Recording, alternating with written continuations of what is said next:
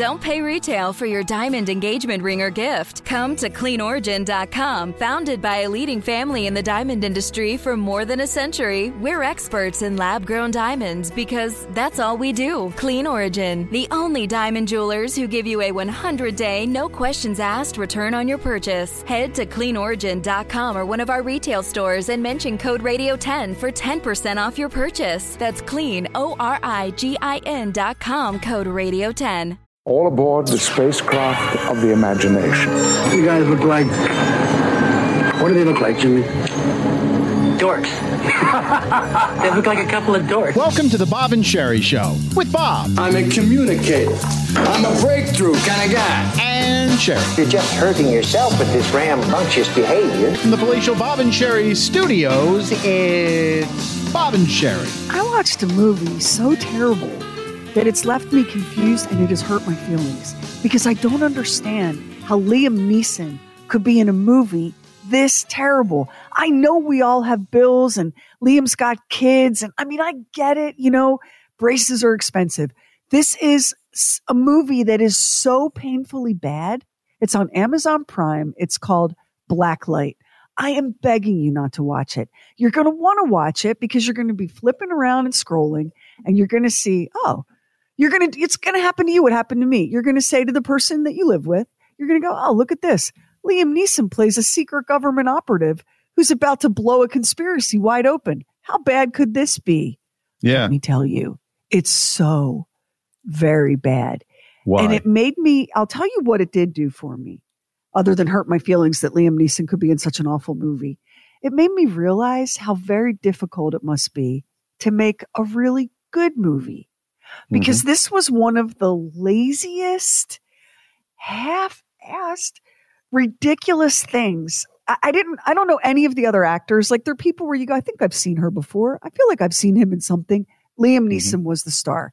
So he plays a guy who works off the books as a secret government agent who makes sure that FBI agents that are under deep cover, if they get in trouble, he kind of deals with it. Right? He either extricates them from the situation or, I don't know, blows something up. It's one of those movies where suddenly there's a new scene and you're like, wait, how'd we get here? What?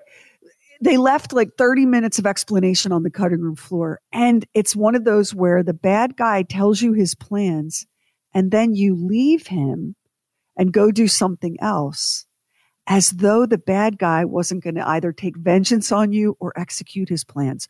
Once the bad guy tells you what his plans are, you got to either get him in handcuffs or kill him. You can't go, is that your plan? We'll see about that. And then get in your Dodge Charger and drive away. Have you never seen a James Bond movie? All of the villains, when Bond comes over for dinner, which he seemingly is always going to an evil dictator's lair for dinner, he always says, and this is what I'll do with the laser to destroy the world. And that's what he tries to do. You're exactly right. These were the choices. It was this movie or another movie that starred, we're on Amazon Prime because I'd said to Kevin, I am tired of talking about dinner and I am tired of trying to figure out something we'll both agree to watch. We're eating for dinner, whatever the hell we're eating for dinner, and we're going to have 3 tries. And if we can't decide in 3 tries, one of the 3 options gets watched. That's how Blacklight got picked. The other movie we looked at starred J.K. Simmons, who's amazing. He was the dad in Juno. And what was that other movie he was in that he won an Oscar for, Max? I know you loved it. I know. And I just remember he was on Law and Order, and he's also the voice of the yellow M&M on the M&M's commercial. So good. Well, he's on State Farm commercials. He's amazing. So, no, not State Farm. Farmers something. Farmers, that's right. Farmers Okay. commercials, that's right. He's that guy. So here is it. I said to Kev, oh, look, it's J.K. Simmons and Sissy Spacek. She's amazing, right? This couple, they live on a farm and there's this weird portal that they have on their property that goes to another planet. And Kev's like, I am not watching any of your spooky, haunted, extraterrestrial, paranormal stuff. To which I said, I guess you want a divorce. Is that what you're telling me? You don't want to be in this marriage anymore? Because that's all I want to watch. So I said, all right, it's this or it's Liam Neeson as a secret government agent. And he's like, it's Liam Neeson. How bad could it be? 30 minutes into the movie, 30 minutes into the movie, I was like, is there any possibility that there's a portal to another dimension in this living room that I could escape through? This is the worst freaking movie ever. Doesn't it make you so crazy when an actor that you love, a really big star, is in some piece of dreck that you're like, what is this? They do it for the money. And if you want to stay with Liam Neeson, and I think he is a terrific actor, and he's had a very tragic and yet beautiful life, as they said in Esquire magazine, losing loved ones. This is the same guy that did Taken 3. Right. Can I tell you a little about that? When his wife passed away, he kind of threw himself into work and just didn't really care. He just wanted the work to try to distract him. And I think that's why he made a lot of these movies. Okay. How do you, I think a lot of actors do this who we loved. How does De Niro defend Meet the Fockers 2 or Meet the Fockers 3? I think there were 3 of them. Sometimes these guys, they just want to pick up a buck. Who was it? Michael Caine, who said, I forget what the movie was. He said, oh, yes, I made that movie. It was just a horrible movie, but it got me a beautiful house. Well, Robert De Niro divorced poorly, and that's why he continued. Yeah. That's why he continued working. Yeah. Yeah. Y'all, Bob, you would be better off watching the Fockers pressure wash a driveway than watching Blacklight with Liam Neeson on Amazon Prime. That's how bad it is. All right, coming up, we got morons in the news. We're going to take you down the rabbit hole with Cher and Beavis and Butthead. We have a great comedian for you, Andrea Jin. And when amusement parks were terrifying hellscapes. Big old day for you right here. It's Bob and Cher. Bring whatever you drink and celebrate Happy Hour. Thursdays at 7 p.m. Eastern. Live on the Bob and Sherry Facebook page. It's always fun to kind of imagine what other jobs and careers you might have had. Do you have other talents or skills that got wasted? Maybe you dreamed of being a musician and you ended up being a nurse. Maybe you dreamed of being a nurse and you ended up being an accountant. I was thinking about this because there's a website that I really love that's about real estate. And I've decided that a very good plan B would be to be a wealthy heiress or heir to an incredible fortune. So on this website that I like called Dirt, there was a whole section I'd never explored before called Heirs and Heiresses. And I'm here to tell you, they got some money to buy some houses. The heiress to Johnson & Johnson just dropped $17 million on a little mid-century estate in the Hollywood Hills. The heiress to Campbell's Soup bought a brand new modern farmhouse in Los Angeles.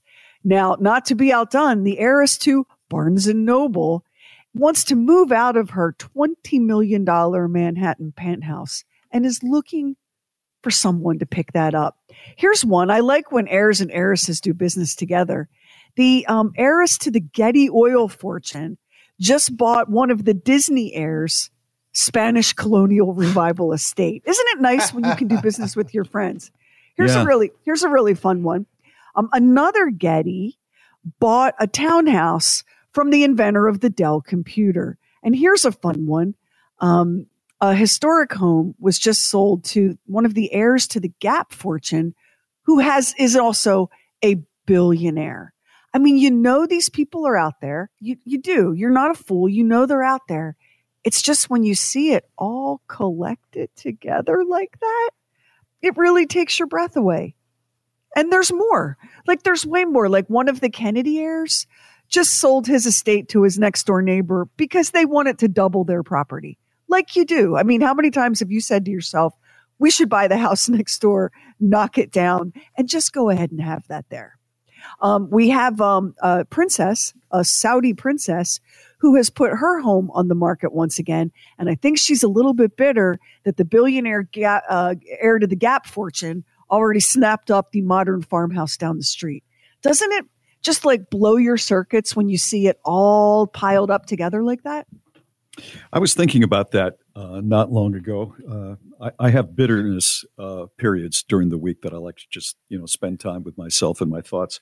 And I think when you're talking about people like this, they never say it out loud or seldom do. But I think they all think of themselves as American royalty. And they have it because there's something about them that is better than the vast unwashed. Well, I'm looking at the heiress to Crate and Barrel.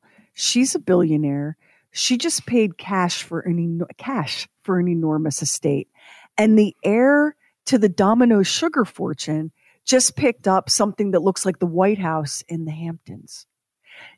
There are levels of wealth here that I guess I knew existed, but I had never had it in my face like that before to that degree. Ever. Yeah, and it's handed down, and it's expected, especially if it's multi-generational. It's part of your job to make sure that the next generation gets their money. It's always been kind of curious to me about that, because it's like, what did they do? Do I know that every cousin was a good kid that didn't get in any trouble or didn't hurt anybody and, studied hard? Or am I, looking to pass down $100, $200, $300 million to a real ne'er-do-well? Here's what got me. I like Crate and Barrel and The Gap and Barnes & Noble, those three businesses, Crate and Barrel, The Gap, Barnes & Noble. I figured that those were some corporate invention. Mm-hmm. There's an heiress to the Crate and Barrel fortune. I didn't know that. There's an heir either. to The Gap. Yeah. There's an heiress to Barnes & Noble, which means she's either a Barnes or a Noble, I guess. Those are family businesses. Didn't you think they were just like made up multinational corporate things? I thought that they started as perhaps a family business or a business owned by one person, but eventually they were gobbled up by a corporation. I totally agree with you. The easiest examples are the Walmart family, right? The Waltons. The Waltons. Well, I saved the best for last, and I hope you're sitting down, and if you're driving, please, God, hold on to the wheel with both hands. The world's wealthiest dog is selling Madonna's former estate in Miami for $32 million. The dog is named Gunther VI. He is a beautiful German Shepherd. His net worth is $500 million. He inherited it from his grandfather, Gunther IV, who inherited it from Gunther III, and so on and so on. And the money originally came from a German countess named Carlotta Liebenstein, who died in 1992. Gunther IV bought the house from Madonna 20 years ago. And now Gunther VI is trying to flip it for $32 million. How does that work? I've heard this story before. How does that work? I mean, some human being is in charge of this. Wait, the dog is not. Even a dog doesn't want to go to a closing. Even a dog. You know about the generations of Gunthers that own all this property? I think we might have talked about it. I don't know about the Gunthers, but we talked about that dog that owned, or maybe it was another dog. It's a different dog. It's not this Maybe dog. It was a different dog, but who's in charge? And eventually, who gets it? Gunther does have a money management team. And this is another one of my favorites. There's a full staff of household help that attend to Gunther. And he has a convertible sports car that he likes to go out and be taken for rides in. You guys, this dog is living better than any of us ever will. Are you telling me that this is not a Home Alone type of movie where two dopey burglars get the idea of kidnapping Gunther? I don't know how it hasn't been a movie yet. I don't know how. You've got the glamorous buildings. You've got an adorable dog who is left alone. You have perhaps, a very nice butler who loves the dog. But you've got these two guys. You got Joe Pesci and that other guy trying to steal the dog away and hold him for rent. That's a Home Alone movie. You guys, Gunther also lives with 6 cats that are his friends. I can't stand it. This dog is living the best life on earth. Morons in the news. Next, it's Bob and Sherry. Are you ready? We never seem to run out. You're both morons. Morons in the news with Bob and Sherry. This week, the National Park Service officials posted an update on the Grand Canyon's official Facebook page about a woman who filmed herself hitting golf balls into the Grand Canyon. which she uploaded, of course, on TikTok. In the video, the woman also loses a grip on one of the golf clubs. And what does she do? She throws it over into the bottom of the Grand Canyon. According to the update, they have found her. They're tracking her down and are deciding what charges they can bring. Quote, throwing objects over the rim of the Grand Canyon is not only illegal, but can also endanger hikers and wildlife who may be below. She was doing it not far from the entry port to where hikers go. Just walked right up there, had a few tees, a bunch of balls, and started blasting away because she thought it would be a really cool thing to do. And of course, these golf balls don't exactly disintegrate or easily. They're partially plastic. They're going to be around there forever. I'll tell you what, I think that I'm not saying she needs to do jail time, but she needs to get a hefty fine. That is the most miserable thing I've heard in a national park done in a long time. And things like that happen all the time. But to have the audacity in front of other people to drive golf balls into the Grand Canyon is inexcusable. Like this land is your land. This land is my land. Like we own the national park. We own the Grand Canyon. That's yours. Like, why don't you have any love for it? I know. God. I know you want a hole in one, but that's not the way to get it. Do you know how many people have seen the Grand Canyon on their bucket list and how many of them will never make it there? And you go there and you just trash it? Shame. You're down there hiking and here come golf balls. Yeah, go. Let's go to today's moron of the day. It's Vladimir Putin. The joke's on him.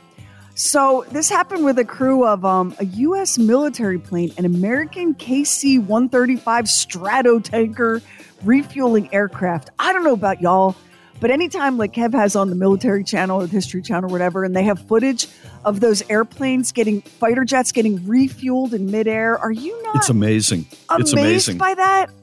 The fighter jet comes alongside this enormous fuel tanker and this long hose nozzle reaches out and they connect and they refuel in midair.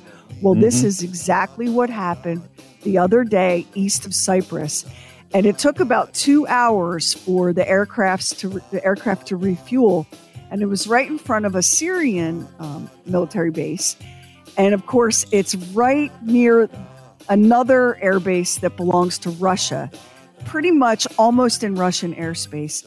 After the planes refueled, they drew a large penis in the sky, which would show up on Russian radar tracking as a giant penis doodle of the kind you haven't seen since middle school on a notebook. Oh, my word. And that's how you punk a dictator. We'll get that posted up on the Bob and Sherry Facebook. Coming up, we're going to take you down the rabbit hole with the one and only Cher. Ooh, we have a great comedian for you today, Andrea Jin. It's always middle school, isn't it? It's just always middle school. It always goes Although back. Apparently, it's not fair to say that it's middle school. These are fighter pilots doing penis doodles in the sky over Russian Air Force bases. It's Bob and Sherry. E pluribus unum. Out of many, one. It's the motto of the United States of America. With all the political wrangling of our sometimes messy democratic system of government, there is one thing that we can agree on. We are Americans. Except Native Americans, we all came from somewhere else, be it Europe or Asia or Africa or South America. We all came here and have the opportunity for something better. And despite our flaws as a country, in America, you still have the freedom to dream. And though we may look different, we have one thread in common. The thread that holds us together. We are Americans. Out of many, one. E pluribus unum. Thanks for listening to Bob and Sherry. Bob and Sherry books, swag, and the mother of all mothers merch. Just hit shop at bobandSherry.com. You know, when I was a kid, I've mentioned this before, I think I never had more than one pair of shoes or one pair of sneakers at any given time. So I've been looking at shoes online, and shoe companies have said, oh, This dude wants shoes. Let's send him some emails. And I got one from a company, and I've looked into this, called Samuel Hubbard. And they make very, very good shoes, and they're very expensive. Like a pair of their Walking City / sneaker shoes, they're like $275 per pair. And that's a lot. And you can't even, I'm going to buy them over online, and I can't even try them on. Suppose I don't like the way they feel or something. Now I got to send them back and blah, blah, blah. Anyway, I got another ad from them today.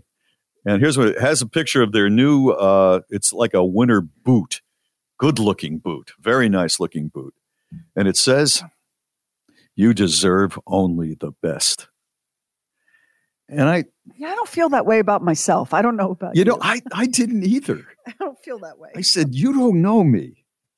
I don't know. What have I done to deserve Zelensky? Okay. President Zelensky of Ukraine, he deserves the best for what he's done. Okay. And needs good warm boots. You don't need the best, and you don't need those boots. No. But it's not so much, even if I did need them, do I deserve the best? And you see this phrase is all over the place in American advertising. You see it on television ads. I've heard it on radio ads. You see it in magazines all the time. You deserve the best. Well, I mean, suppose you're like, a serial killer, and you open that up. You don't deserve, you deserve the electric chair. And yet you're looking at that and you're saying, yeah, I deserve the best. I think that's part of what's wrong with our society today. We all think we deserve the best. And so we end up, we go in and we say, oh, look at that car. You can't afford that car. That car is $80,000. But the ad said, I deserve the best. As a matter of fact, there are car ads that say you deserve the best. So you're going to spend $80,000. You're knocking down $40K a year working for Western Auto. No, that's not going to help you down the road. I don't know if it's Catholic school, being a Capricorn. I don't know what it is. But when I hear the phrase "you deserve," my mind fills in suffering. The best. You better hope you don't get what you deserve. That's what my mind says. You don't deserve the best. You don't deserve, what'd you say? They were $235 shoes? You don't deserve that. $275. What you deserve is suffering. What you deserve. Is that a Fatima sort of thing? Does that go back to Fatima, where you're getting on your knees and walking for 25 miles? It's karmic. I think. Go ahead, Max. I think it's more about being a Capricorn. I don't know. I feel like karmically it's asking for trouble. This is what I deserve. And it's just like the universe is going, okay. Oh, yeah. Here you go. Oh, I got what you deserve. I got what you deserve right here, buddy. Yeah, I know. I can't tell you the last time I did something because I said to myself, girl, you deserve this. I can't even think. Can you think of the last time you did something or bought something for yourself? I have it. I am now ordering online because our local supermarket ran out of them. The Kitty Litter Wonder Box, which is $2.75 each, and I get like 5 of them from Chewy delivered every few weeks. And this is a biodegradable litter box, and the litter box is $2.75, so it's not cheap. But I got to tell you, when I got in that garage in the morning and have to face that, after all these years of working, and it's not even my cat, I deserve the Wonder Box. Good for you. Yeah. Good for you. I don't feel I deserve that. My elderly, blind, you don't deaf, think you deserve crazy a Wonder dog. Box? No. My crazy dog is now incontinent in other ways, and I can only get a diaper on one end. I begin and end every day dealing with his excrement, and I feel I deserve that. I don't feel like I deserve. Oh my God! I don't deserve a tropical vacation, a magical litter box, luxury boots. Oh. I deserve to be down on my hands and knees, chiseling away at my senile canine's waist. That's what I deserve. Hey, Max. I'm thinking sainthood here. What do you think? Yeah, that's what I'm thinking too. I think it's close. It's getting sanitarium close. Here is what I'm thinking. It's Bob and Sherry. Have you ever wondered what to do if you're in an abusive, narcissistic relationship? Or need tips on how to spice up your sex life? Or maybe how to not fall in the trap of being a mom martyr or perfectionist? Or you just want tips on how to get your picky kids to eat? Whatever the reason you are there, you are welcome. Hi, I'm Dr. Kim, your confidant and host of the Parentologist podcast. Please join me for your weekly dose of expert-level advice and resources from me and my guests in a relatable, easy-to-digest way. Find the Parentologist podcast on Apple Podcasts, Spotify, or wherever you get your podcasts. Who doesn't enjoy a little scandal, intrigue, and salaciousness? I know I do. Restless Shores, a podcast soap opera that will scratch your itch. Grab a cup or glass of your favorite beverage and take a break from your day-to-day. After all, what other podcast drama has more clones and psychics than necessary? Find Restless Shores wherever you get your podcasts. Hi, I'm Dr. Kim, the Parentologist. As a wife, mom, therapist, and all-around juggler like most of you, I lead a hectic life, and sometimes that means indulging in foods on the go that my stomach doesn't always agree with. Thankfully, Pepto-Bismol provides me fast and effective relief for all kinds of upset stomachs. Having a little too many guilty pleasures at a family barbecue or birthday celebration may lead to indigestion or heartburn, so I always keep Pepto on hand to get fast relief when I need it the most. Pepto-Bismol, use as directed and keep out of reach of children. Oh, well, this is odd. How decidedly odd. It's the Bob and Sherry off-air podcast called The Oddcast, with stuff we wouldn't, couldn't, or shouldn't do on the regular show. The Oddcast drops every Monday and Wednesday on the Bob and Sherry website and the free Bob and Sherry app. I listen to you on the way to work and the Oddcast on the way home from work every day. I love Aren't you sweet? Thank you. The off-air Bob and Sherry podcast called The Oddcast. Download it now at bobandsherry.com with the free Bob and Sherry app or wherever you get your podcasts. Ways to get in touch with the Bob and Sherry Show. Stick your head out a window and yell, "Hey, Bob and Sherry." Hey, Bob and Sherry! Get the Bob and Sherry free app for your phone and leave us a talkback message. Hey, Bob and Sherry. Email us through the Bob and Sherry website, bobandsherry.com, or email us hello@bobandsherry.com. Or you can call us at 833-4244-BOB or 844-52-SHERRY. Hello, Bob and Sherry. Leave us a DM on the Bob and Sherry Facebook page. Or you can just kick it old school and yell out the window. Hey, Bob and Sherry! Bob and Sherry go. Down the rabbit hole. In these troubled times, Americans need to protect our national treasures. I'm talking about Dolly Parton and Cher. I don't know how many of you are following this, but Cher showed up on the Beavis and Butthead show and sang with them. Cher is otherworldly. I don't even know how old she is or what she's got going on, but she is so amazing. And she has such a great sense of humor. And here she is basically poking fun at herself with Beavis and Butthead.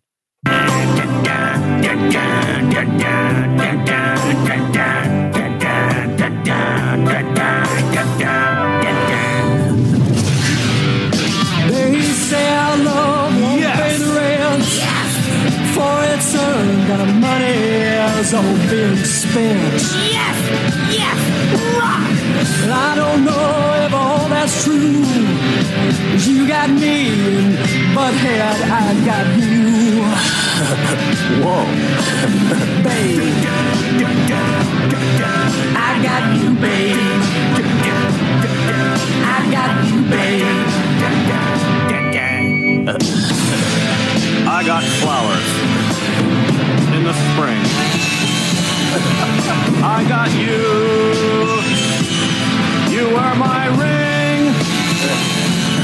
I'm what I'm saying. You're a clown. And if I get scared, you're always around. Let them say it's too long. I don't care with you. I can't do wrong. Put your little hand in mine. Ain't no hill or mountain we can't climb. Ooh, babe. I got you, babe. I got you, babe. I got you, babe. I got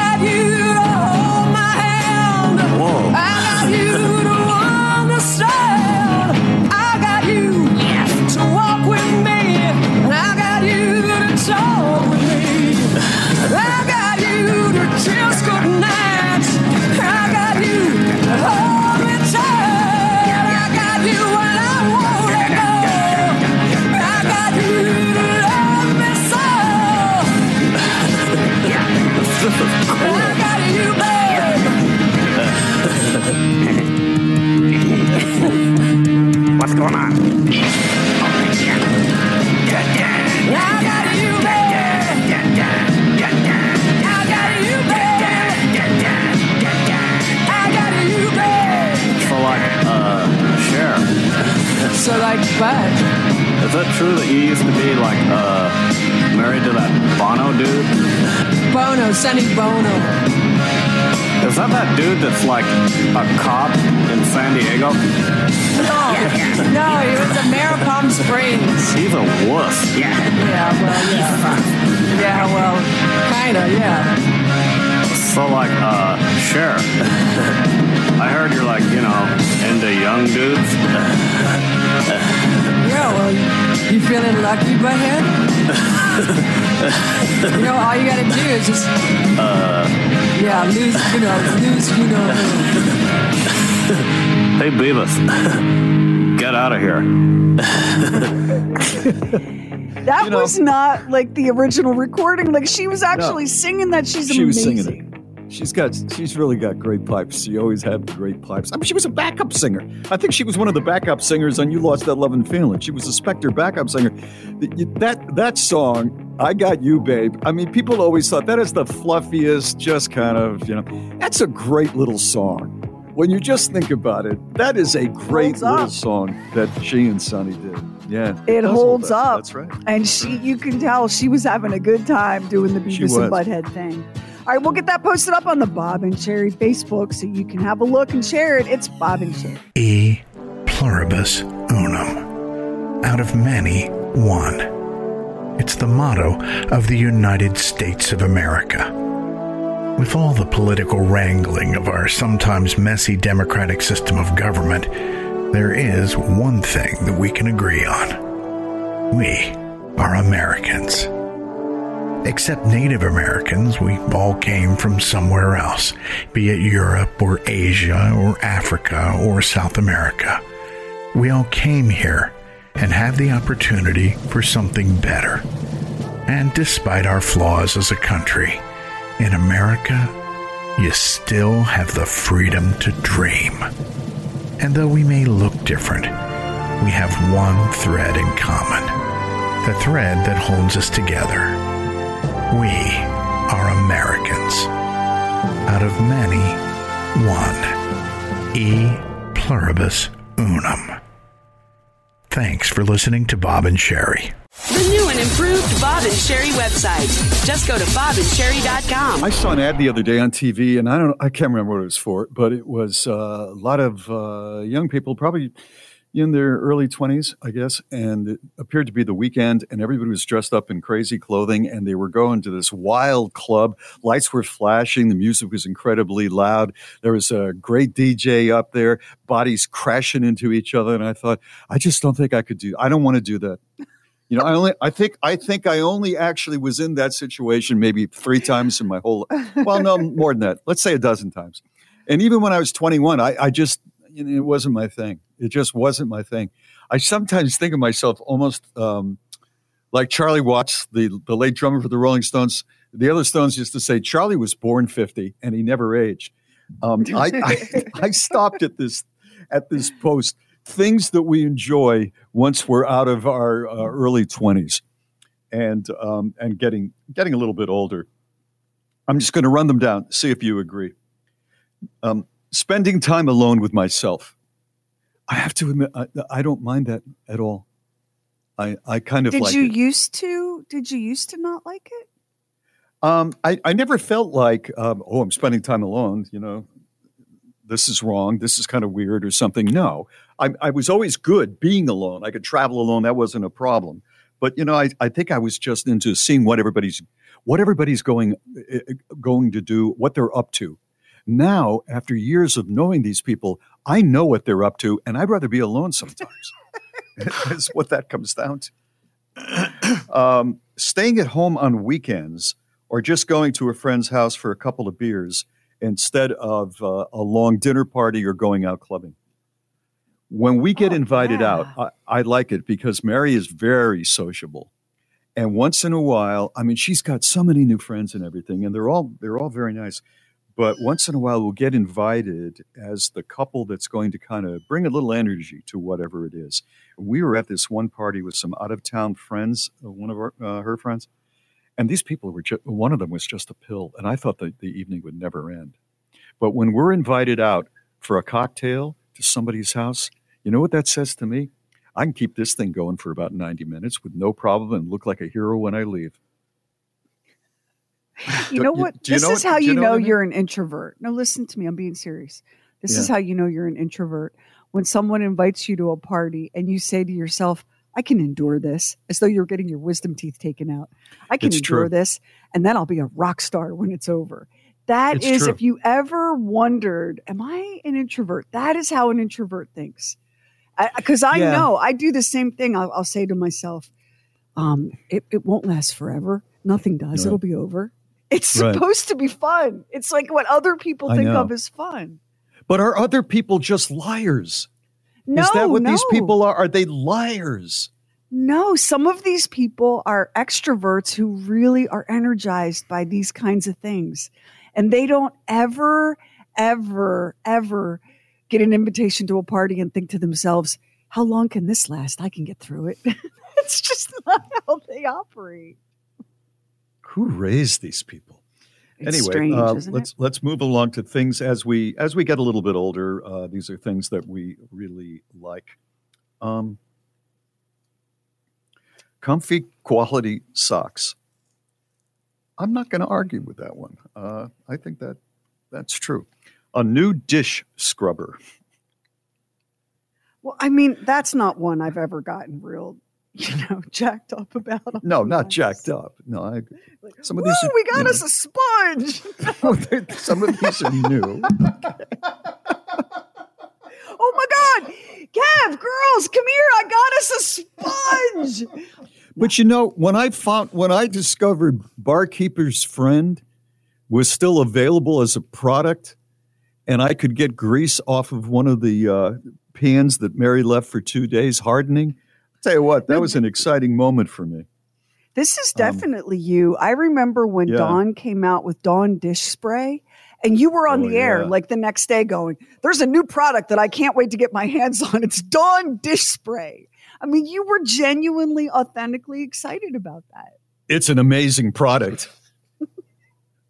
And you know what else is an amazing product? Those Mr. Clean scrubber Magic wipes. Erasers? Magic Eraser. Magic erasers. Do you know that I read about Magic Eraser? This is great morning drive material here. Magic Eraser, that's not like regular soap with Magic Eraser. Magic Eraser has a chemical compound in it that actually is scraping the mar off. Its molecules, they don't fuzz up and make the mark like looser and then you wipe it off. It actually scrapes it off. Okay, Magic Eraser information. Good job. Not many people are bringing that this morning. These are things that we love as we get older. Bourbon. My grandpa was a bourbon drinker when I was a kid, this person said, and I thought it was the nastiest smelling thing on earth. Now it just smells delicious. Yeah, brown liquor. Brown liquor is definitely something you have to. Of course, there's probably a 9-year-old out there that's like, yeah, I drink brown liquor now, but I think that's something you have to be an adult to appreciate. I think so. Quiet time. There's something beautiful about just sitting in silence for a while. Not much of that around the house here. Although, Mary is very talkative, but sometimes it's just so endearing. Do you know what she did yesterday? And I'm going to ask her to do it almost every day. I'm just sitting there watching TV. I don't even care what's on. I'm not in a real good mood. And she comes in, and following right behind her is Finn. And she starts swinging her arms going, the parade goes on, parade goes on. And he is following her like he's part of the parade. And she goes out of the room I'm in, through the kitchen and around, and comes back through. Parade goes on, parade. By the time she did it 4 times, I'm in hysterics. Now, that's not quiet time, but I got a good laugh out of it. It's what you have to put up with if you are with a person that just can't shut up. See, what I love here is a party has to be endured. Your extroverted partner has to be put up with. That's how you know you're an introvert. That's how you know. Right. It's Bob and Sherry. It's the stuff we wouldn't, couldn't, shouldn't do on the regular show. The Oddcast on the free Bob and Sherry app. Let's do it. Time for Everyone Needs a Laugh. Here is comedian Andrea Jin. Hi, everyone. Hi. I immigrated here from China. Is that okay? Yeah. Are you feeling okay? Yeah. I mean, it doesn't matter. I'm not leaving, so. I got in, yeah. When I first moved here, I was 10 years old, and there was a lot of pressure on me to like the Disney princess Mulan, you know? That's okay, but I didn't like her very much. Secretly, my favorite princess was actually Sleeping Beauty, because she was asleep for that whole movie. And when she woke up, she had a castle and money. Like, that's magical. Mulan had to cut her hair off with a sword and then fight a war. What? That's not what I immigrated here for. I just wanted to hang out, that's it. You know? Also, Mulan's story was just so close to all the Asian stories that I heard in China already. You know, she wasn't saying anything different. It was all like, oh, you have to work hard, you have to honor your country, and be awake as much as possible. So Sleeping Beauty was like a feminist icon in China. You know. Thank you. Yeah. I'm bisexual, which is... Thank you. Yes, I do a lot. Yes. But it's something I rejected as a part of myself for a long time, though, because of my culture. I feel like Asian people are a very repressed people. That's why our food tastes so good, you know? Because it's just generations of people like pushing it, like Asian people pushing it down, right? Like not letting their feelings out, because that's how you seal in the flavor.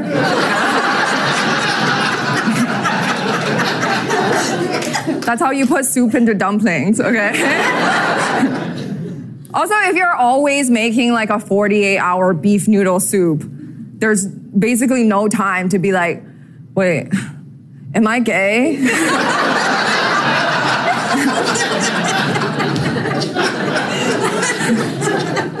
Yeah, that's Asian gay conversion therapy, right?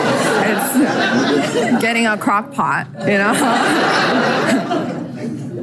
I lived with my grandparents for a really long time, and they do this thing where they always have to have like 30 to 40 bags of rice at home. I don't know where that comes from. Like having grandparents is kind of like when you get a rescue dog. Like you don't know what happened to them before they got to you.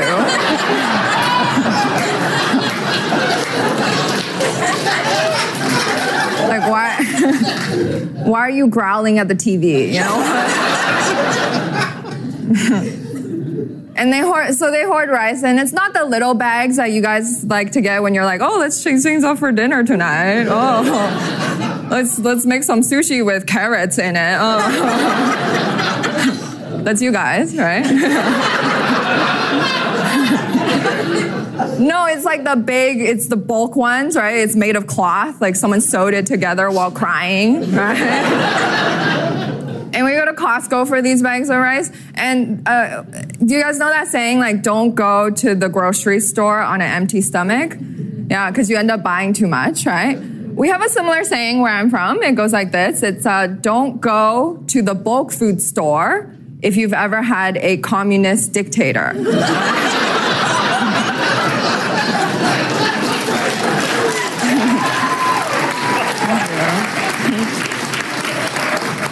Because you buy too much. Oh, no. Yeah. And so it's a real problem at the end of the Costco trip, right? Like my grandpa and I are like standing in the parking lot with the trunks open. We can't fit everything we bought into the car, right? We're looking at each other. We're like, what? You know, what do we do? And we said this to each other. We were like, what if we left grandma here? Is that'll fit, right? My grandma's like in the circle, you know, she's listening, right? She's like, yeah. Yeah, leave me here, obviously. Yeah. It's because if we leave rice there, like someone's going to take it, you know? But if we leave my grandma there, no one's going to take her. Because she's a burden. All right, thank you so much. Thank you. Comedian Andrea Jin. She blew up on TikTok, and that was her TV debut that you just heard. We'll get that posted up at BOBANDSHERI.com. This is Bob and Sherry. Hey, you can upgrade your mixology game with Venus Fizz House virtual mixology classes. If you'd like to win a class for you and a friend, just go to bobandsheri.com. That's BOBANDSHERI.com and hit the contest tab. And it's the perfect holiday gift. Venus Fizz House virtual mixology classes with Bob and Sherry. Instant access to the podcast, and fun side. Just download the free Bob and Sherry app. Sherry, 51% of the people listening to us right now think the day is not long enough. The day needs to be 4 hours longer because we can't get everything done that we have to get done. I would like the day to be 4 hours longer so that I could have 4 hours to not do things that need to be done. I'd like those 4 hours to be leisure time. How about you? Definitely. On a typical day, according to this, we have a host of must-finish tasks, and they include cooking dinner, cleaning up after dinner, cleaning the house, if you have kids still in the house, helping them with homework, and then the list goes on and on, depending on your lifestyle. Like, I thought that perhaps now that we don't have any kids in our life on a daily basis, that we would just be, once she finishes work, just kind of relaxing and taking it easy. And, Mary, I'm going to put my legs up on the chaise lounge for a while and have a lemonade. And that has not been the case. I don't know why I don't know why we didn't sell the house and buy some sort of a condo in a high rise where I have nothing to do with keeping up the yard. And I don't know why I keep buying these houses that are surrounded by trees. I'm the man who loves trees too much. There's always leaves with these trees. I'm starting to feel like your aunt. What did she say about trees? There's nothing filthier than a tree. She's right. And they're in my gutters. I got to get up on the ladder to clean the gutters out. And then, of course, I have to make sure the Mary doesn't see me because then she'll report me to Landon, who has told me not to get up on a ladder, to promise her I'd never be on a ladder the rest of her life because one of her girlfriend's father fell off a ladder and something horrible happened to him. So I don't know. I just thought it would be a little bit easier. It's always something. I have to say that one good thing about both my girls being off at school is I can actually do things in my house that were hard to do when they were here. And that is like organize and clean and get rid of things. Because what would end up happening is, and I've been doing like big projects around here, like really big projects. I would get a box and I would tear it out and I'm like, all right, let's go through this and see what we're going to keep. Mm-hmm. And girls, do you want your journal from 4th grade? And then what would happen is my daughter would do a dramatic reading of her 4th grade journal and we would be on the floor crying with laughter. And then I would just put the box back in the closet and leave it for another 3 years. So that's now sweet, I'm finally able to, and it's hard for me to get rid of anything because I'm so sentimental, but I'm finally able to start trashing stuff. Like this was bold. I got rid of a half-filled social studies notebook from 3rd grade for one of my kids. There was nothing in there that was like keepsake worthy. It was literally a notebook that was half filled with social study notes from 3rd grade. Olivia's in college now. I was able to get rid of that. I shredded. I went into my husband's pile of stuff and I shredded some papers that he had from like 2013. And he came in while I was doing that. He goes, "Woman, what are you doing?" I said, "I am shredding these old bank statements that are 9 years old." And he goes, You shouldn't do that. What if I need them? I was like, 8 seconds ago, you didn't know you had them.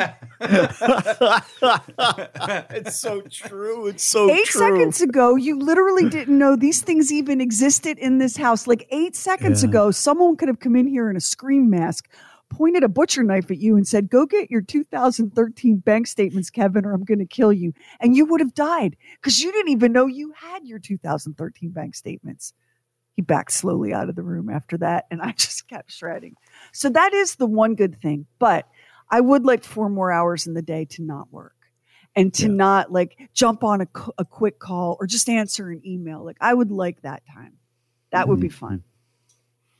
Yeah, I think people, for some reason, are just really just worn out. And I don't know if it's because a lot of folks are working 2 jobs or, exactly you're raising kids. And I mean, I can remember how that all went down. But I just figured at this point, this is what I've been working for, right? This is what I've been working for. And it doesn't turn out that way. It only turns out that way for the wives of hedge fund managers or the husbands of hedge fund managers. You just have to accept unless you were born into wealth or made a ton of money and can hire people to do stuff, that you're going to get up every day. You're going to do a bunch of stuff that sucks. You're going to go to a job that hopefully you don't hate too much. Then you're going to come home and clean up a bunch of stuff that you cleaned up yesterday. Then you're going to fall asleep in front of the TV. Then you're going to do that again tomorrow. Yeah. And the less time you spend feeling sorry for yourself because some hedge fund biatch in Long Island has a maid to do all of that, the better. Because you don't got no maid. Right. And you don't got no mansion on Long Island. And you don't know what a hedge fund is. In fact, the closest, Bob, that you know about a hedge fund is a hedge outside that needs some funds to get it trimmed. Yeah, that's exactly right. That's so true. That's so true. Accept your fate. Take your beating. I promise you'll be happier. It's Bob and Sherry. Hey, it's Sherry here, just saying a giant thank you to everyone who reaches out and contacts the show. We try to read every email, every DM, every text. We do miss some, and I apologize for that. If you would like to be on the show, or if something really wild has happened in your life and you'd like to be on the Oddcast, you can reach us at hello@BOBANDSHERI, hello@bobandsherry.com. That's usually the most direct way, but however you reach out, thank you, and thank you for listening. The Facebook, the Twitter, the Instagram, that's how your mom describes them. We're on all of them, and we would love to have you come hang out with us on any of our social media. Hit up our Facebook for stuff you hear every day on the show. Talk to us on Twitter. Shoot us a message on Instagram. We want to hear from you, and we want to follow you back. Plus, it's always Catterday right around the corner, and we're looking at your pics. That's Bob and Sherry on Facebook, Twitter, Instagram, and our website, BOBANDSHERI.com. Sign up for our newsletter, and you could win a $50 Visa gift card. Thank you so much for listening to the podcast. Hey, Bob and Sherry. Hey, Bob and Sherry. Hi, Bob and Sherry. You may not know that we have an app, although I feel like we constantly scream it at you all the time. If you go to Google Play or the Apple App Store, the Bob and Sherry app is absolutely free, and it does all sorts of cool stuff. You can listen to our podcast and our Oddcast that way. You can talk back to the show. You can text to win all sorts of neat stuff. It's just a cool thing, and it's absolutely free. It's the Bob and Sherry app in the App Store and free on Google Play. Thank you so much for listening to the podcast. Instant access to the podcast, Oddcast, Fun Size, and more with the free Bob and Sherry app. This is super creepy and worrisome and unsettling. A tech company got together with a 3D designer and a team of experts, medical people, scientists and all, to try to guess what the human being of the future would look like in the year 3000. Like, what will the person of the future look like based on how we live today? So they made a future woman named Mindy. This is the year 3000. And buddy, it is scary. She has a hunchback. Her neck is much thicker because, we're looking down at screens all the time, and not just on our phones because we're too lazy to talk to people. A lot of us have jobs that require that. So she's hunched. The neck is a lot thicker. Her thumb on her dominant hand is much larger and more pronounced. They call it a thumb claw. Her elbow stays bent at 90 degrees. The skull is much thicker than it is now. The brain is smaller, and because of all of the time spent looking at screens. There's a second eyelid, kind of like lizards have. I'll post this up on our Facebook. It's real scary. I've seen the photo. Yeah, I've seen it. What was the date on that, Sherry, that they predicted a person would look like that? The year 3000. Yeah. 3000. Yeah. And the extra eyelid is because our eyes are so dried out from looking at screens. And the average skin tone will be kind of weirdly yellowish because of all the artificial lighting that we sit in. It's real.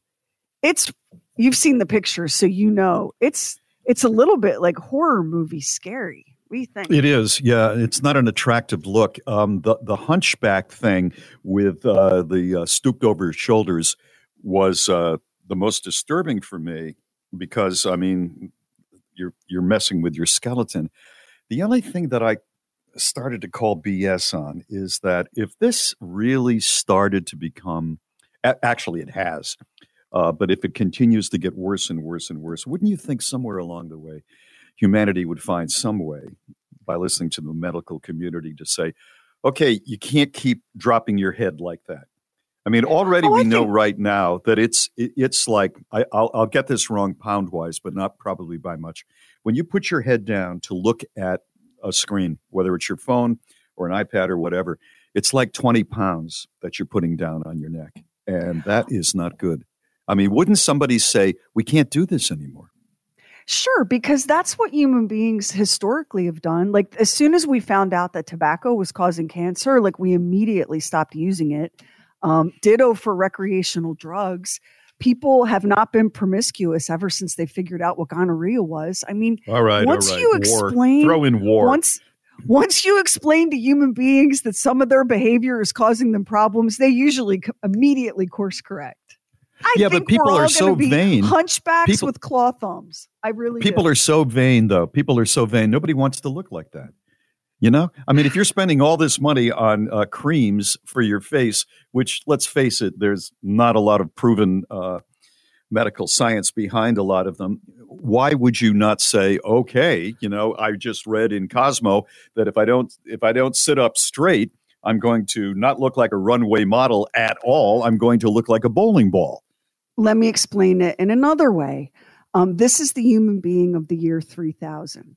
So it's going to be really hard to get people to care about what the human being in the year 3000 is going to look like. Because if human beings could think that way, we wouldn't be trashing the environment right now. That is true. That is very, very true. Except the environment is one of these things where, the environment, you know, do I really believe that? I don't know if I really believe it. And now, of course, it's right in our face and people start to believe it. But when it comes to what you look like on Saturday night, I don't know. There's an awful lot of gym rats out there. Let me pick one of my daughters and go, your descendants in, what is this, the year 2022? So your descendants in 78 years are going to have thick necks, hunchbacked, an extra eyelid, and a claw thumb if you don't get off TikTok. And my daughter will say, oh my God, Mom, seriously? And then she'll go right back to scrolling right TikTok. Back to it. Yeah, no, I get it. I think you're probably right. And it's a scary thing. If you folks want to go see that picture, you will take one look at it and go, whoa. I'm going to post it on our Facebook. And, you know, it's a guess, right? I mean, it's a guess based on things that we already know, but it's definitely a guess. And there are probably a lot of people that are like, look, you know, things change. Okay, so the people of the future are going to have thicker necks. Big deal. Most people are not going to change their behavior for something that might happen long after they're gone. I have. I went out and I went to Bed Bath & Beyond and I found this little product that I can put my iPad on, and I can sit up straight and I don't have to look down. And I did it specifically so I wouldn't hurt my neck and get stooped over. So we can do it if we want to. I'll put it on Facebook. It's Bob and Sherry. E pluribus unum. Out of many, one.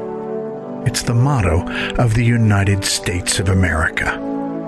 With all the political wrangling of our sometimes messy democratic system of government, there is one thing that we can agree on. We are Americans. Except Native Americans, we all came from somewhere else, be it Europe or Asia or Africa or South America. We all came here and have the opportunity for something better. And despite our flaws as a country, in America, you still have the freedom to dream. And though we may look different, we have one thread in common. The thread that holds us together. We are Americans. Out of many, one. E pluribus unum. Thanks for listening to Bob and Sherry. The Fun Size Podcast, a shareable taste of the show at our website or the free Bob and Sherry app. Unlike a lot of radio shows, the Bob and Sherry Show is not a show that plays pranks. We don't even like pranks played on us when we're not on the air, let alone pranks on our listeners, jerking them around. Like there was this thing years and years ago, a couple of yahoos would get on the radio and it went all over America. You'd always have this one zoo show that would say, hey, Doc is on Independence Boulevard right now. He's walking naked. And then all these people would drive and rather than go to work, they drive over to Independence Boulevard to see Doc walking naked. And he's walking a dog. And his dog's name is Naked. So he's walking, he just joke. We just don't do that. We respect the audience too much. So I've got a bunch of pranks that people have come up with, and they're not all that mean, but they could be annoying. And I'm going to read some of them, and then I want you to tell me which one of these pranks you might consider doing to someone. Not on the air, but to someone that you know. Here's the first one. My grandpa does this thing where he stops in a busy street and starts staring into the sky as if he's seen something amazing. It does not take long for other people to stop and stare up there too, and once he reaches critical mass, he quietly slips away, chuckling at them. All right, so there's the first one. The second one is you can buy a set of posters, little stickers that say voice activated or motion activated, and put them on different things. Like you could put them on a Keurig coffee machine, voice activated. And then you just kind of stand around for a while near the coffee area and you see somebody comes up and says, decaf, and nothing. I'm not a prankster, but I already know this is my prank. This one right here. That one? You won't top it. Yeah. There's nothing else you'll have sure that I want that? to do more. Yeah. Okay. All right. That's good. My grandpa glued a quarter to his driveway near the sidewalk, and he sits in his living room and watches people try to pick it up. I didn't know this until I found a quarter in the driveway one time. He just sits there and he watches people try to get the quarter. Retirement, I don't know if it's what it's cracked up to be. I know there are too many streaming services, but maybe get one. Maybe get one. Yeah, there you go. God, wouldn't that be awful if we decided to pack it in and I end up just so bored that I have glued a quarter to the end of my driveway and I sit with Finn and watch people's reaction. I've never been that bored. Wow, the thing that amazes me about this, people are walking, they're looking at their phones, they're listening to something, looking off into space. Yeah. The fact that anybody is seeing that quarter and bending down to get it is what surprises me. Yeah. This person says, when I order coffee, like at Starbucks, and they ask for the name, I say green, like the sky. And just look for their reaction. This is one that is a bit daring. When someone knocks on a outhouse that I'm using, a porta-john that I'm using, knocks on the door, I respond with, come on in. Actually, I think that's kind of funny. When I'm in an elevator with strangers, I casually look down and say, oh, wow, they did a good job getting the blood out. When driving, I like to wave at random people as if I knew them. Hilarious to see instant confusion on their faces. That would get me. If I'm out there and all of a sudden somebody's waving at me, I am assuming they're a Bob and Sherry listener. And this person, all they're doing is jerking me around. They don't know anybody. Hide something around the house. My weapon of choice is tiny rubber ducks. Open a drawer, duck. Need a spoon? Duck. Lovely picture on their wedding with a nice frame, duck on the top. Changing a box, duck. Bubble bath, duck. Seldom used shoes, duck. Winter coat pocket they won't use for months, duck. That's one. I do like hiding something in a coat pocket that they're not going to use for months. I like anything that has a long payout. Yeah, and that definitely does. At work, give them a while you were out note saying a Mr. Fox called, and then write the number of your local zoo. I don't know about. Hello, I'm calling for Mr. Fox. That's actually kind of funny. Hello, Main Street Zoo. Is Mr. Fox there? That's actually kind of funny. Whenever I visit my extended family across the country, I bring a bag full of random remotes that I don't use anymore. Just random remotes that go to old DVRs or anything really. And I just hide them around their house. They only recently caught on. And finally, when at work, tell someone, I'm going to the bathroom. You need anything? I kind of like that one. I like that one too. You're going to stick with the one you chose? Yep. I knew it. I knew as soon as I heard it that putting a voice-activated sticker on like a Keurig, that was me. Yeah, that's yours. Okay. This is Bob and Sherry. You read it once. I don't believe that. And then you read it again. I can't believe this. It's Bob and Sherry's. I believe this. I cannot believe this. I cannot believe this. I was reading an article about old-time amusement parks. And one of the earliest roller coasters were these things called ice slides that were in Russia back in the 1500s. And they were made of wood and ice. And you would climb up this really tall set of rickety stairs. And then you would sit on a block of ice. And they would push you down the hill. And you would just go flying down the hill. And you didn't stay. By the way, it was very difficult to stay on track on the ice block. People were getting like blunt force head trauma right and left, just ricocheting off into the woods. I bet. And it didn't get a lot better. Back in the day, Coney Island had something called the Rough Riders roller coaster. And it was like a tribute to Theodore Roosevelt and the Rough Riders, the soldiers who fought in the Spanish-American War. But the roller coaster was basically as dangerous as going to war. There was one accident where the coaster got going and it broke its own speed limit and 16 people went flying out of it, 4 fatalities. In another one, the Rough Rider coaster was rocketing along at full speed when it jumped the track, 3 more fatalities. One woman survived that one. She was dangling from the wooden rail with one hand and clutching her child with the other, and survived this horrific roller coaster accident. Then Coney Island decided that they would make the first loop-de-loop roller coaster. This was called the Flip Flap in 1890. Now, I know the people of 1890 didn't realize they were the people of 1890, but people of 1890, you should not be trying to go on upside-down roller coasters. The technology isn't there yet. Here's what happened to that one. Because the loop was completely round, unlike the more oval loops that you see on modern roller coasters, the riders were under extreme G-forces. Many of them were knocked unconscious.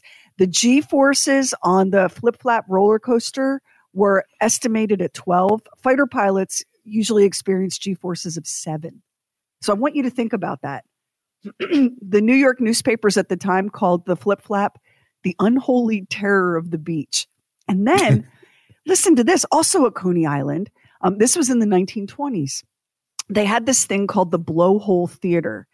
And this was like, you didn't opt into this. These were just customers at Coney Park who didn't know what this particular stretch of platform sidewalk was. Underneath this platform were machines that blasted big gusts of air through the blowholes. And it would lift up women's dresses, because all women wore dresses then, and expose their bodies and their underwear for onlookers. And there were hundreds of seats around this unmarked attraction so that perverts could basically camp out and look at women's underwear all day.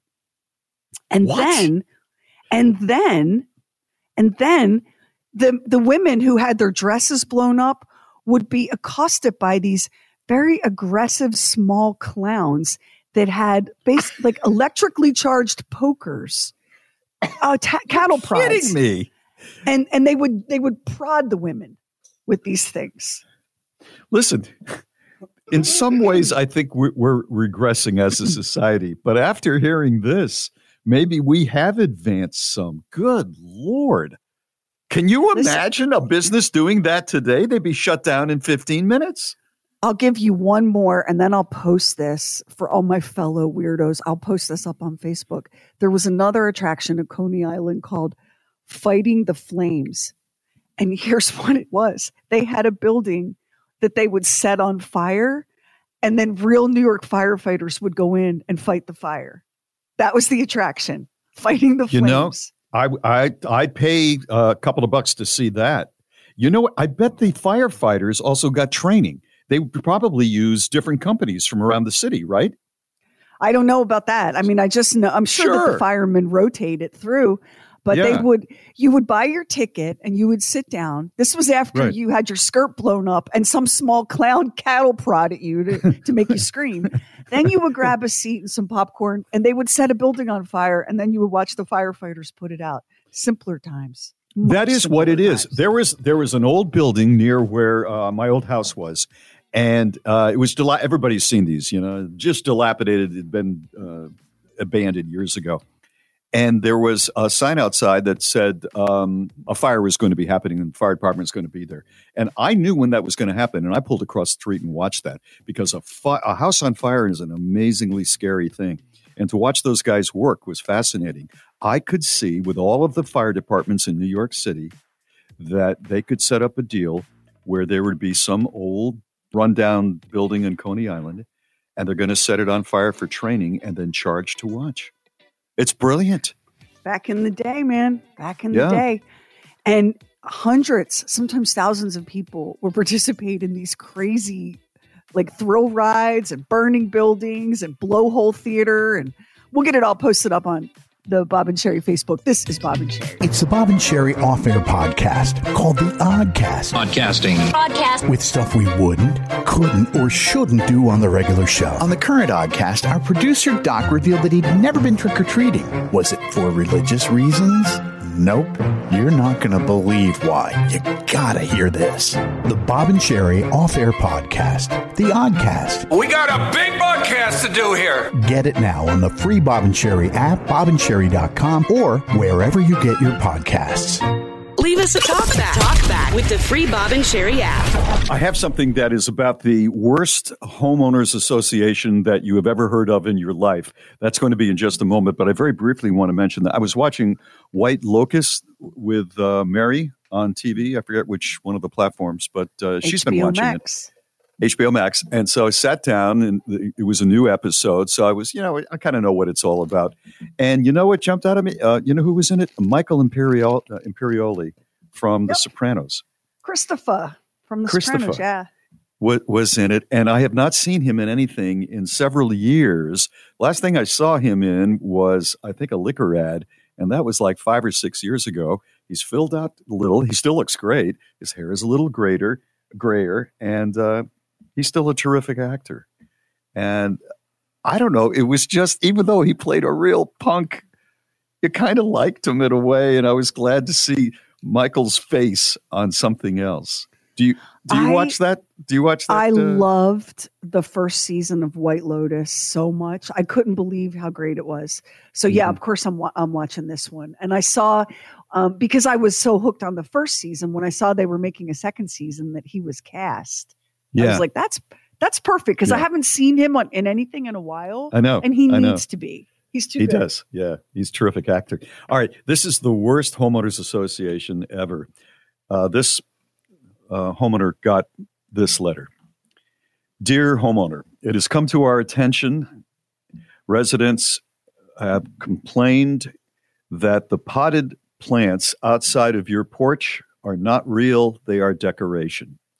This will reflect extremely poorly to our houses and other constituencies in the area who have real plants, who might wish to sell their home one day, and buyers could be running away when they see your fake plants.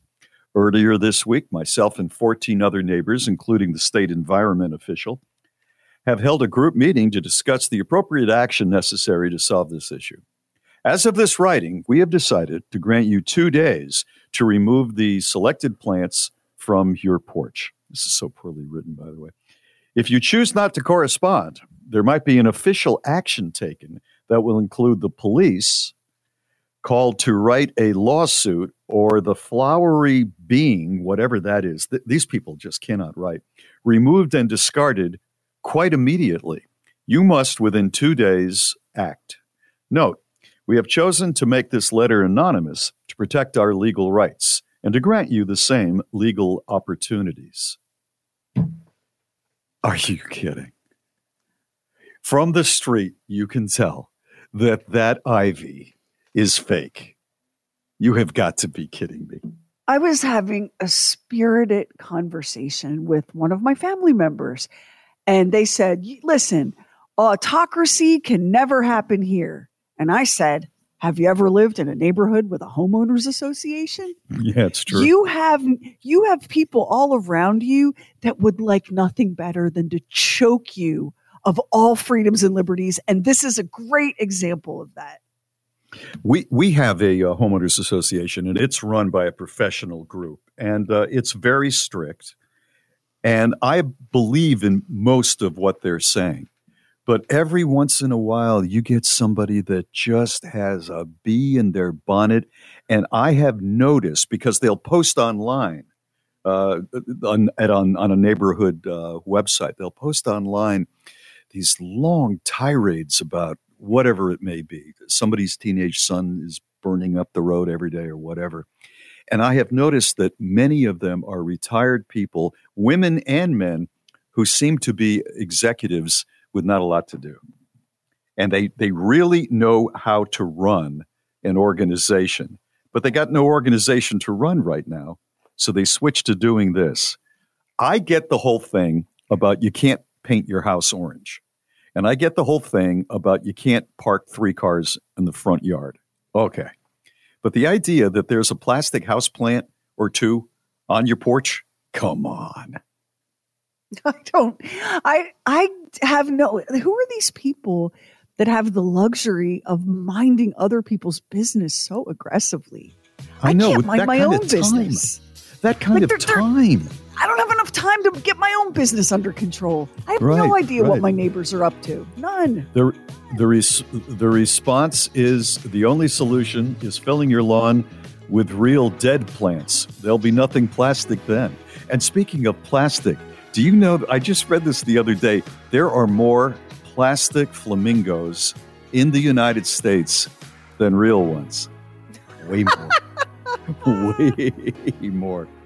It's Bob and Sherry. Do you like fun? If yes, then visit BobandSherry.com, our new, improved, and easier to navigate website featuring our guest bloggers. Hi, I'm Carrie Green. Join me every Wednesday for Mom Outnumbered as I brave the minefield of raising a family while maintaining a sense of humor, and I attempt to make it through, at least mostly unscathed. Oh, it's great. It's this website that's got like everything. BobandSherry.com. Hi, this is Allison Stelner. Join me every Monday in the Zen Den as I navigate the peaks and valleys of this crazy journey called life. It appears that the website has become alive. Hey, it's the People's Movie Critic. Check out my reviews at BobandSherry.com. Their website is so easy. BobandSherry.com. And all the Bob and Sherry podcasts, including the Oddcast and Fun Size. I probably have to go shopping now. And you can. Just hit shop for the Bob and Sherry store for Cooking with Cats, the Mother of All Mothers merchandise, and the other Bob and Sherry stuff. The website. It's new and improved. The Bob and Sherry website, BobandSherry.com. Now, let's open up the Bob and Sherry Archive Vault. All right, let's go to Kyle right now. Hey, Kyle. Hey, how you doing, Bob? All right, how are you? You were in the Army, huh? Yes, sir. And tell us about your most vivid recollection of your service. Okay, well, I was in 2007 of Afghanistan, and me and 14 of my other guys were stationed out at an observation post, and I got up one morning, went to go use the latrine, and got a knock on the door before I even got started, said that we had to go on a presence patrol within 30 minutes. So I got out, and I went and talked to the lieutenant, said, hey, sir, you know, what's the deal? I need to use the restroom. He said, oh, we'll be out for an hour. We'll be right back. And so I go on this patrol, and sure enough, we get done with an hour, get ready to head back. We start making our trip back to base, and we get a distress call that these 3 people are pinned down and they need to be rescued and pulled out. Mm-hmm. Well, they happen to be 3 hours away from us, so we take off driving and got this rush of adrenaline and totally forgot about the fact that I had to go to the bathroom. Mm-hmm. Because we think we're driving into a fight. We get there, and there was no one to fight. They all ran away, and we ended up getting these guys out, and they're pretty shot up, pretty wounded, so we had to rush back to base to get them taken out of there. And yes. Well, they had a vehicle that was armored, and it was damaged, and we had to blow it up so that the enemy can't get any resources from it. Mm-hmm. We're trying to figure this out, and I come over the radio and said, hey, sir, why don't we use the AT-4? It's an anti-tank rocket launcher. And I said, oh, yeah, good idea. He gets it out, and we get the lowest-ranking guy that's private to shoot it and tell him, hey, better not miss. And he goes to shoot the first one. It's a dud and doesn't fire. The second one, he hits it. Well, it ends up going all the way through it and blowing up and behind the mountain. So that was a waste. So then we decide we're going to light it on fire. We use a thermal grenade. We put it on top. We pop it, and it burns all the way through the bottom of it and rolls out from underneath it. So we're trying to figure this out. We come to this grand idea that we're going to take the dud the rocket launcher, pull a grenade, put it down the tube, throw it in the cab of the truck, and then run away. This is the idea that we come to. So all I can think about is that you haven't gone to the bathroom, Kyle. I'm just being honest here. Can I get your back? Thank you. I've been waiting. And did you go? Yeah, no, it was a long day. You were holding it that whole time. You were holding it, yeah. I'm holding it the whole time. I had forgotten about it because all this adrenaline comes in my system because you think you're going to go get in a fight. And we're rescuing these guys, and we're doing first aid. We're trying to figure out how to blow this truck up. It was, it wasn't hectic. It was organized, but then again, you have all this adrenaline, and I just totally forgot about it. You don't feel it at all. You're a different man because I can see the look on Bob's face. Here's what Bob's thinking. Even if I didn't have to go, I'd have probably myself. Nice.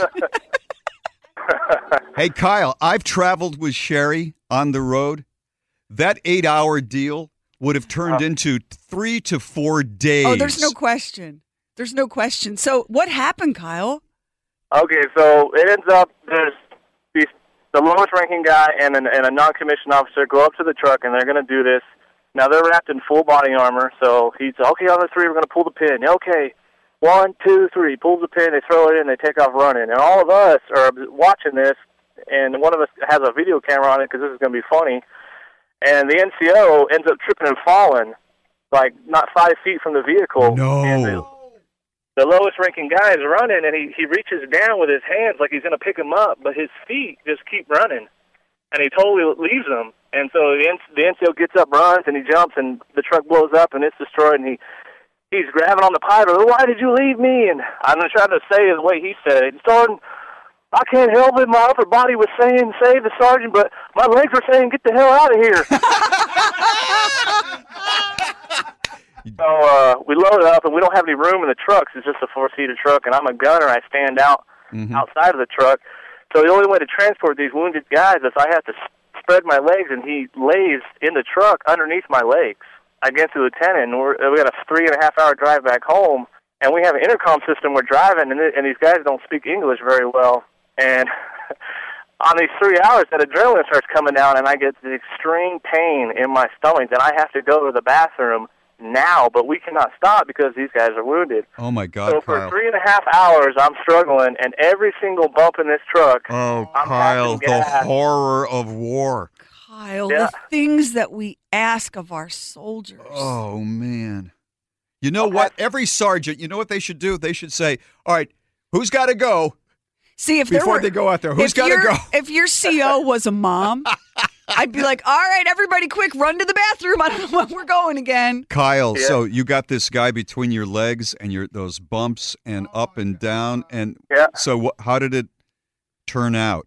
It turned out bad for me. Oh, no, I'm Kyle. farting in this guy's face, and then on the way home, now it's late at night, we end up getting in another firefight at night on the way home.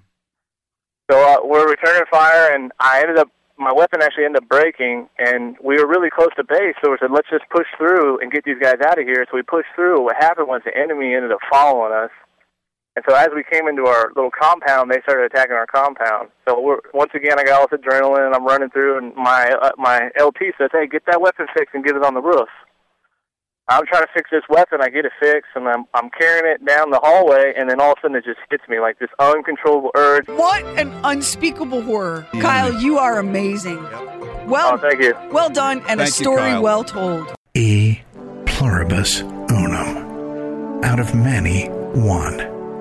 It's the motto of the United States of America. With all the political wrangling of our sometimes messy democratic system of government, there is one thing that we can agree on. We are Americans. Except Native Americans, we all came from somewhere else, be it Europe or Asia or Africa or South America. We all came here and have the opportunity for something better. And despite our flaws as a country, in America, you still have the freedom to dream. And though we may look different, we have one thread in common. The thread that holds us together.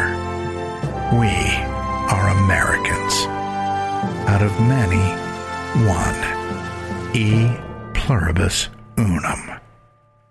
Thanks for listening to Bob and Sherry. It's the stuff we wouldn't, couldn't, shouldn't do on the regular show. The Oddcast on the free Bob and Sherry app. So y'all know I love to cook. I'm a big cook. And this time of the year, my inbox fills up with all these different food websites and blogs and stuff that I follow. My inbox fills up with holiday recipes and holiday baking. And I had an article that I actually read and clicked on about vanilla extract.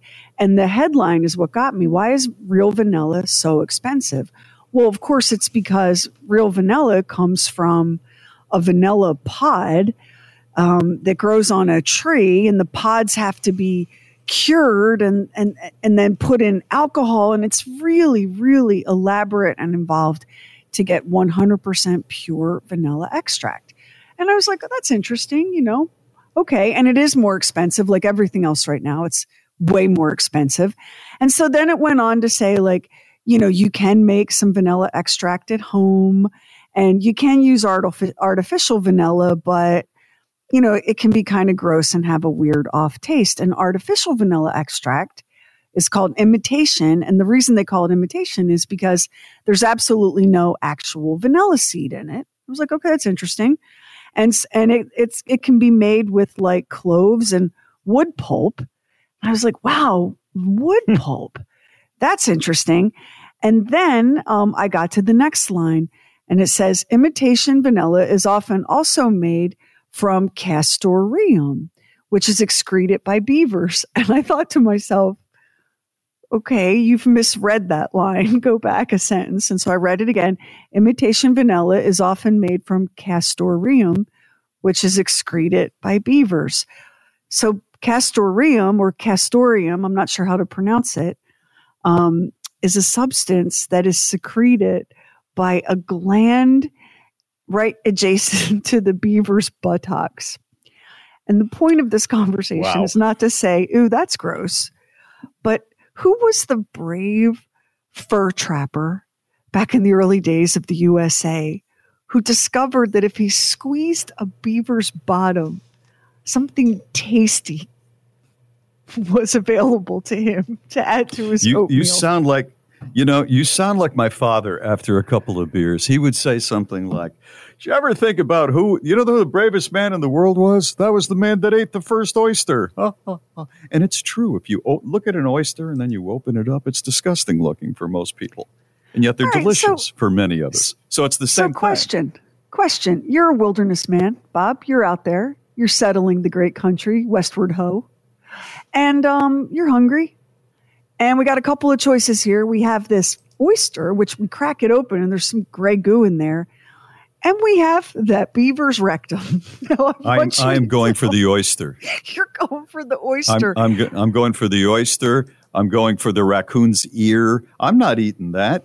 How in the world By the way, I'm going to send you something right now. I took a little picture.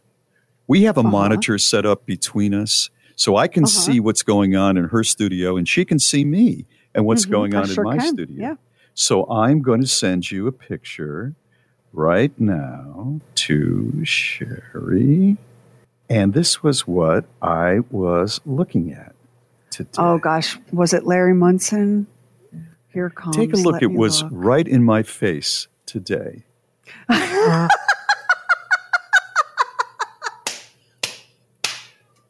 We have to post that for people to see what I put up with here. Larry Munson, is that Larry Munson? That's Larry Munson. Got in front of the camera and for a minute blocked the camera, and I'm waiting on this, and I got my phone out, and then turned his butt to the camera straight on. And instead of seeing you, I was looking at that for like 2 minutes. Who has a job like this? This is the greatest photo that I've ever seen. Because I mean, it's a tight shot. Here's what you can see. There's Larry Munson's tail is up. So you're getting the full moon, right? The full and you thing. see me with my headphones on listening. And then in the bottom right corner, it's big. Bob. It's big. You see Bob reacting to Larry Munson.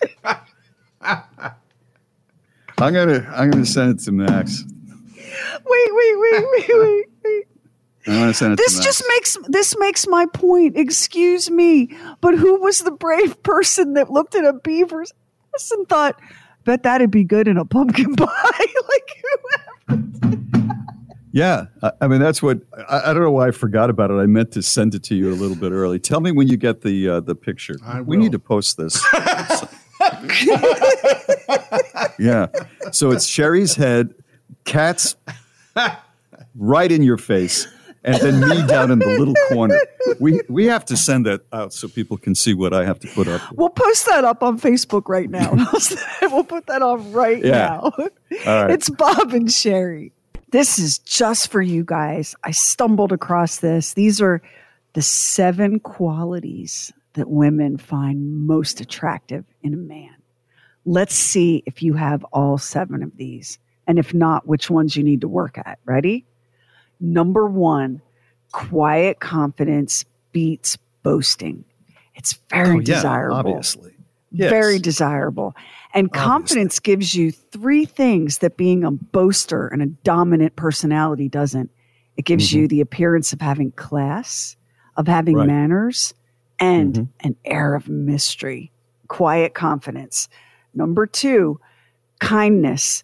There are men who perceive kindness as a weakness, and they're determined to not be taken advantage of. But women perceive kindness. It just says everything to women. It says that she's going to be safe with you, that you are going to be a reliable and trustworthy person, that you care about others and the world. And that is really sexy. Number 3, vulnerability. Now, 75% of men associate being manly with strength. And 58% of men believe that they're not ever supposed to show any weakness. But the reality is that women love when you show some vulnerability, which doesn't mean like don't burst into tears if you get sweet potato fries. I was going to say, yeah, because that's a long way from quiet confidence. But I understand what you're saying. Yeah. Don't become overwrought if your team loses a game, but definitely, be open about things you've experienced in life, and be vulnerable. Women love that. Here's the next one. Laughter. You don't have to be a funny guy, but you have to be someone who knows how to laugh and have fun. Not every guy is going to be a stand-up comedian. Yeah, right. I heard years ago from somebody who's in programming in radio, and I've always fought these guys, but I think this person was right. He said, I think what women really like to listen to in radio, when it's a show like ours, it's not so much funny as it is fun. They don't like that somebody is being made fun of as much as they like, oh, that sounds like a fun thing to say, or, oh, that was a fun thing that they did. Funny is different than just laughter or just fun. Do you know what I'm saying? Well, it's interesting because this article said that women like affiliative humor, the kind of humor that brings you together. They don't like aggressive humor. Like, you could be a really funny guy, but if the joke is at her expense, always, she's not going to love that.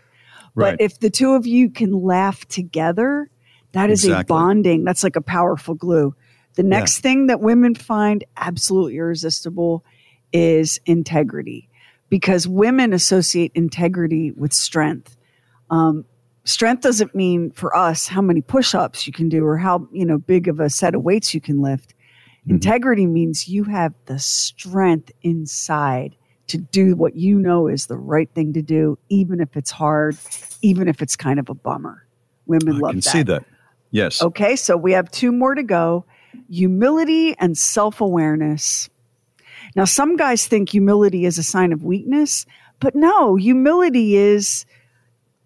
Not at all. Humility is being, just like human and keeping it, you're honest about who you are. your ego isn't so fragile that you don't need to constantly puff yourself up, and do be self-aware.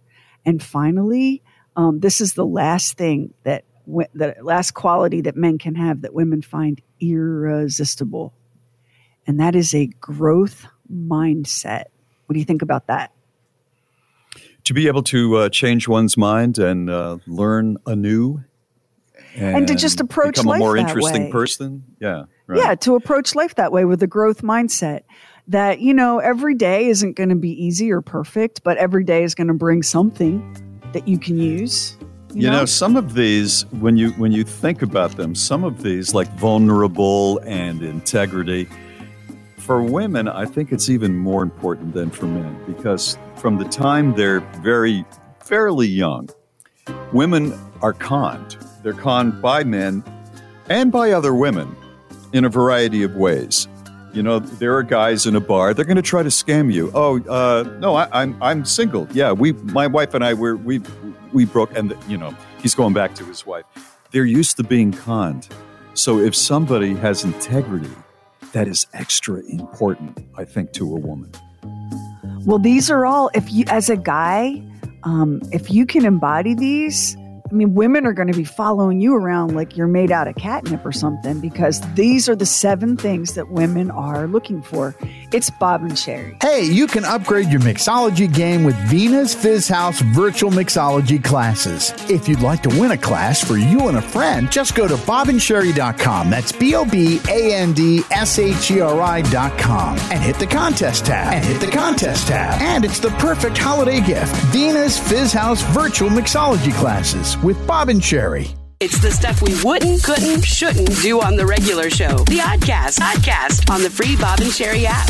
I stumbled upon this article about things that tick people off in public transit, and I don't want to go through all of them. Some of them are kind of, obvious, noisy children, man-spreaders, guys who insist on taking up room by spreading their legs on public transit when buses or trains, are late or don't show up at all. But the number one I want to talk about for a second here.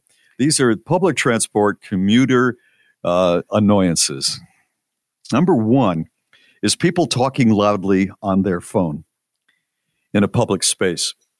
I've been around enough to remember before cell phones. And I know that there was a learning curve we all had to have. I remember when everybody had a ringtone that was like their favorite song, or they had a ringtone for their mother-in-law that was dun, dun, dun, dun. Everybody did that. And eventually, I think most people just use regular sounds that are, available on the phone.